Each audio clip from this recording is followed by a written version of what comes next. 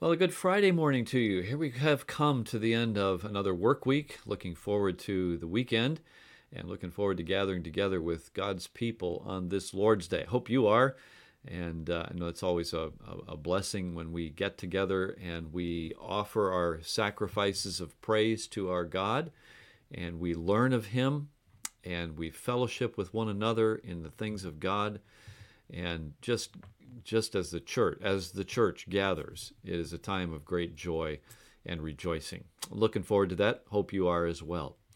Well, today we're in the book of 1 Corinthians in our reading plan, and as I'm sitting here recording this today, I marvel at just some of the wisdom and skill and knowledge that has gone into all of the stuff that makes these recordings possible. I mean, just a few inches from my mouth is a microphone, and somehow I don't understand how these things work. I don't have that kind of knowledge. But somehow the sound of my voice reaches a little membrane or something in this device in front of me that then translates my voice and digitizes it, sends it through a cable that's connected to my computer. And I have this laptop computer in front of me, and I can look down at my computer and I can see what you're going to see, and I can have a measure of control over the video portion, and I can slide the volume and all the rest of this kind of stuff. And I've got this screen in front of me, this nice sharp screen in front of me that shows me all of this. And I don't know how that all works. I just don't understand it. And I'm looking into a relatively sophisticated video camera that has the ability to take in what's around me, digitize it, put it through a cable, also run it into the computer. And then the computer has this software program that somebody wrote and developed that takes all of this information, puts it all together so that then I can record a video that then I can turn around and upload to some place in Ohio that stores it.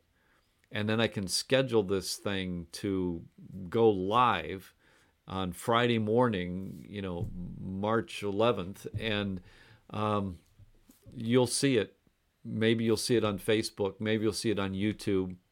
Maybe you'll get the email that says the new thing is posted, and you'll click on the link, and you'll go to the site, and you'll open it up. And all of this stuff happens just for this one 10-minute devotional, and so much is involved in making that possible that I frankly just don't understand.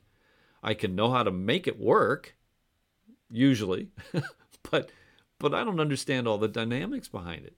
There are some people behind all that are very, very smart and have some great skill and wisdom in knowing how to put their knowledge to practice to make all these things possible.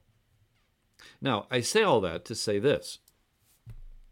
In 1 Corinthians 1, Paul asks the question, where is the wise? Where is the wise? Well, I just talked about some wise stuff, people that had great knowledge in putting all this together. But here's what Paul's getting at. With all of their great wisdom and knowledge and skill and electronic devices and technology and the rest of that stuff to make a video recording possible that can go all over the world, what does their knowledge or their skill, how does all of that skill outfit me for eternity? What of their skill is going to give me eternal life? You see, here's the thing. The wise of this world, the scribes, the disputers of this age, and so forth, who are so wise, who have all their ideas and their plans and their processes and all the rest of this kind of stuff that blow our minds and baffle us sometimes. In the end, they may be able to provide things that are comfortable in this life and, maybe make life a little easier, smoother, or whatever. But really, what can they offer me that will affect me after death? See, that will impact my afterlife. And what Paul's getting at is nothing.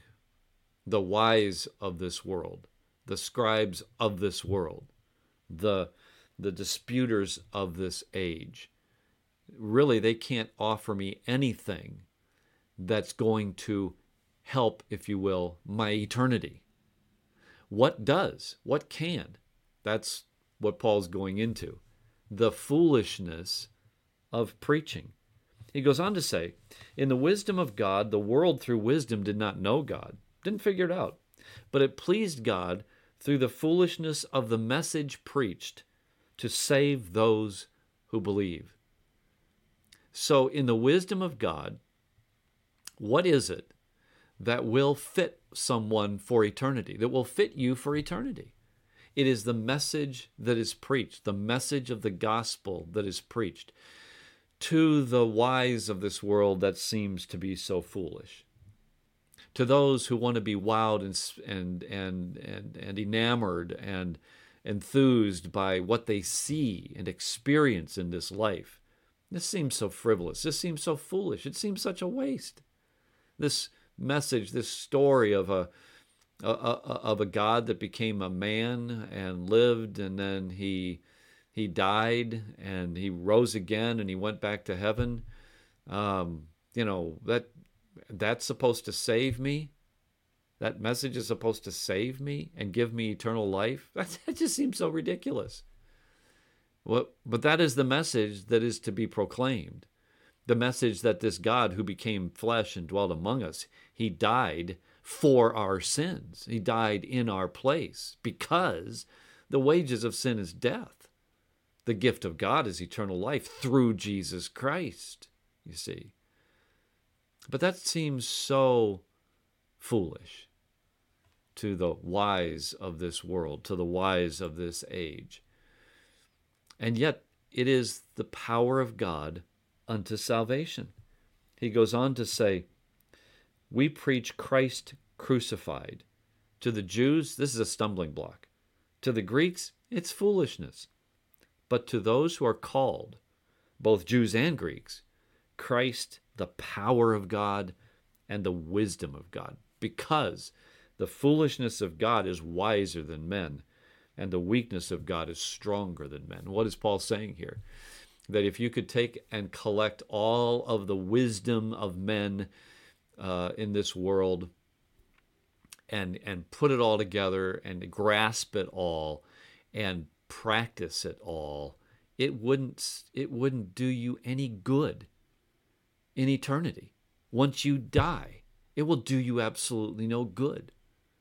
But this simple message that Christ died for your sins, he was buried and he rose again for your justification, that simple message is the message of God unto salvation, unto eternal life. And to those who are called, to you whom God has called to himself, you hear that message and it resonates with you. You hear it and you respond to it and you receive it gladly. You don't look at it as foolish. You look at it as profoundly wise because it stands you in good eternal stead. Oh, I trust that's how you see this message of God. It is indeed the wisdom of God. Don't be deceived by the foolishness of this age. Yeah, there's a great deal of technology that can help us and to make our lives easier and so on and so forth. But it is the wisdom of God that outfits you for eternity. Let's thank him for it. And so, our Father and our God, we do thank you today for your message of the gospel of Christ, this wisdom that saves for all eternity. May we appreciate that message. May we proclaim it, even if our world finds it so ridiculously foolish. Help us to be faithful in it. We pray in Jesus' name. Amen. All right. Well, may the Lord give you a good rest of your Friday and a wonderful weekend. Gather together with God's people and let's worship our God on the Lord's Day. Have a good day.